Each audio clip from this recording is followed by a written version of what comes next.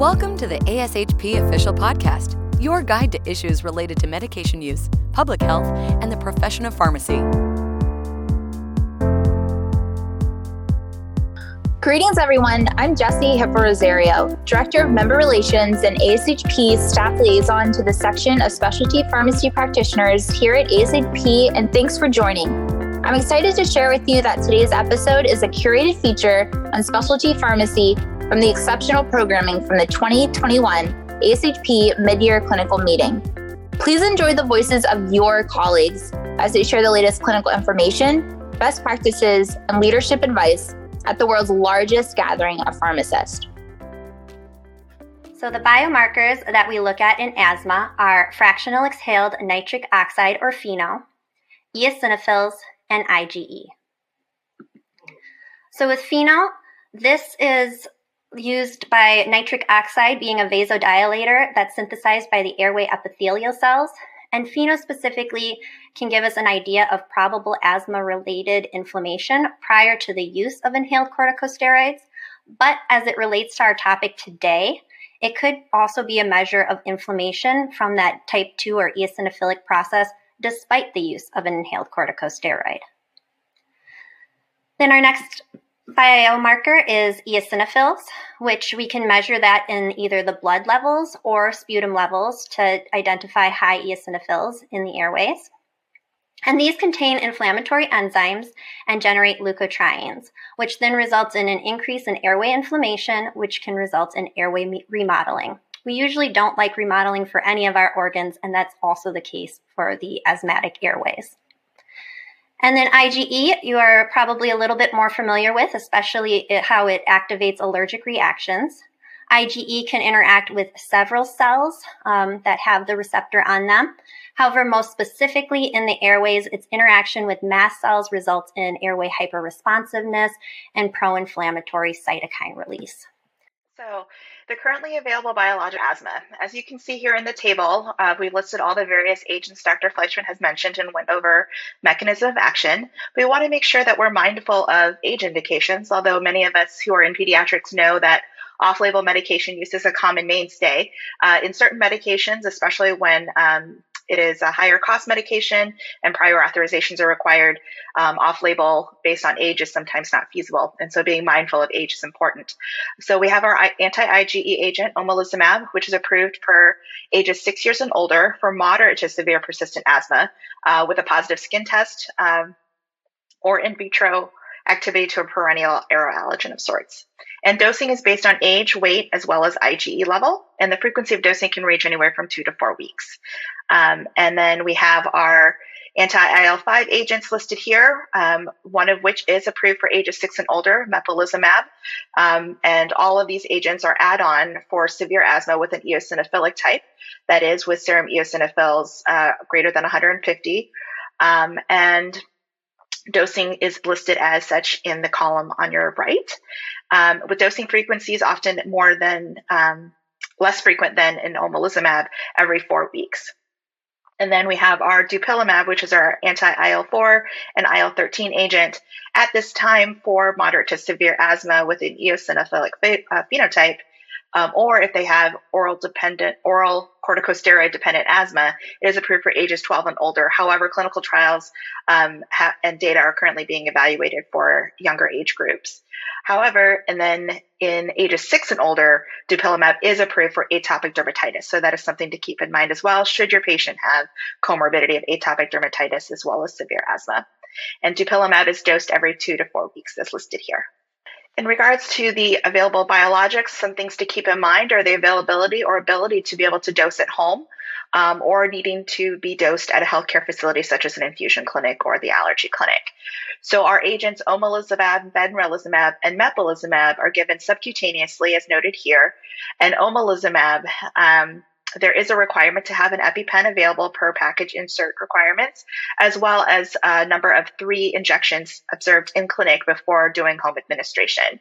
Whereas the other agents, it can vary dependent on clinic-specific protocols. And then reslizumab is given via intravenous injection only. And so this must be done in a healthcare facility, such as an infusion clinic. And again, use of availability or carrying an EpiPen will depend on clinic protocol. And then dupilumab can be done at home. It is still done somewhat in some clinics as well, in clinic, but is transitioning more to home injections. And protocols may vary in terms of the requirement of the need for an EpiPen to be available. And other things that may be listed in clinic protocols, depending on variation of practice, can include an emergency script or an as-needed script for prednisone for any reaction to the injectable, an H2 receptor antagonist such as famotidine or diphenhydramine. Now, the role of biologics in the current guidelines, we have more updated guidelines, thankfully, in asthma now with the 2021 GINA guidelines and the 2020 NHLBI update. As you can see here, for the 2021 GINA guidelines, for ages 6 to 11, we see biologics present at step 5 as add-on therapy, and specifically anti-IgE and anti-IL-5 agents. And then for ages 12 years and older, it's at step 5 as add-on therapy, but also includes the anti-IL-4 agents as well. For the 2020 update in the NHLBI asthma guidelines, for ages 5 to 11, we see the presence of omalizumab at steps 5 and 6, but there is no mention of anti-IL-5 agents such as mepolizumab, which is approved for age 6 at this time. And for ages 12 and older, for steps 5 and 6, there is the ability to consider adding on either an anti-IgE, anti-IL-5, or 4/13 agent. But in terms of specific recommendations on which or the other, the details are a little bit lacking in that regard. And so a lot of the guidance that we'll be discussing today is actually from the 2021 GINA guidelines, as we'll discuss in subsequent figures. So here we have some guidance in terms of selecting initial asthma biologic therapy. First and foremost, given as mentioned before, with FDA age indications, we want to make sure that we consider the age of our patient to make sure that we have an agent available approved for that agent, patient's age, an indication to increase ability for coverage by insurance, and then data to support its use. So in terms of considering its eligibility for each of the IgE and IL agents, we want to consider certain criteria. For example, anti-IgE, we want to see, check if they've had allergen testing, such as the perennial aeroallergens. So this could include skin testing, as well as actual serum testing of allergens. Total IgE, as well as a current body weight, so that we can check for appropriate dosing. And then, of course, looking at frequency of exacerbations as guidance. And of note, this guidance is from the GINA guidelines from 2021. For anti-IL-5 agents, it's been suggested to, again, look at frequency of exacerbations in terms of eligibility, but also blood eosinophils. So looking to see if we have in our patient blood eosinophils 150 or greater cells per millimeter cubed. And then for anti-IL-4/13, of course, looking at frequency exacerbations and then blood eosinophils given the eosinophilic phenotype. There's also been the suggestion of looking at FeNO for a FeNO reading of 25 parts per billion or greater, as well as looking to see if your patient is oral steroid dependent. There have been some studies looking at possible predictors of good response for the different classifications of asthma biologics, as noted here. And so for our anti-IgEs, some data has pointed towards blood eosinophils of 260 or greater. For anti-IgE, FeNOs of 20 parts per billion or greater, allergy-driven symptoms as noted per the allergen testing as part of the eligibility, and then the child onset of asthma. Versus in anti-IL-5, higher blood eosinophils may be a predictor of good response, as well as more frequent exacerbations than the previous year, and then adult onset asthma. And nasal polyps have also been noted for anti-IL-5. Anti-IL-4/13, the higher the blood eosinophils may be a predictor of good response, as well as a higher FeNO. And we'll talk about the nuances of FeNO in subsequent cases in this presentation. Once you've selected your biologic agent, it is suggested to continue that agent for at least 3 or 4 months and then assess clinical response. And what does that mean? Looking at exacerbation rate, use of systemic steroids, possibly lung function and FeNO, and overall clinical symptoms and presentation, and not purely looking at common misnomers, looking at IgE level, for example, for response for omalizumab, which is incorrect. And then looking at blood eosinophils may not be the only thing that you want to look at. And then once you've assessed them, if they have a good response, to continue therapy accordingly. If it's not quite clear and the patient may or may not quite be responding, but not necessarily looking worse, it's been recommended to extend the trial to 6 to 12 months and reassess at follow-up. And if the patient hasn't responded with at least 4 months of therapy, to stop the add-on and consider changing agents and see if that causes an improved response in your patient. Here we list here is the certainty of evidence related to outcomes. So this doesn't necessarily mean the number of plus marks on this table equals the response that you're going to get regarding exacerbations, but more the quality of the evidence that they looked at those outcomes.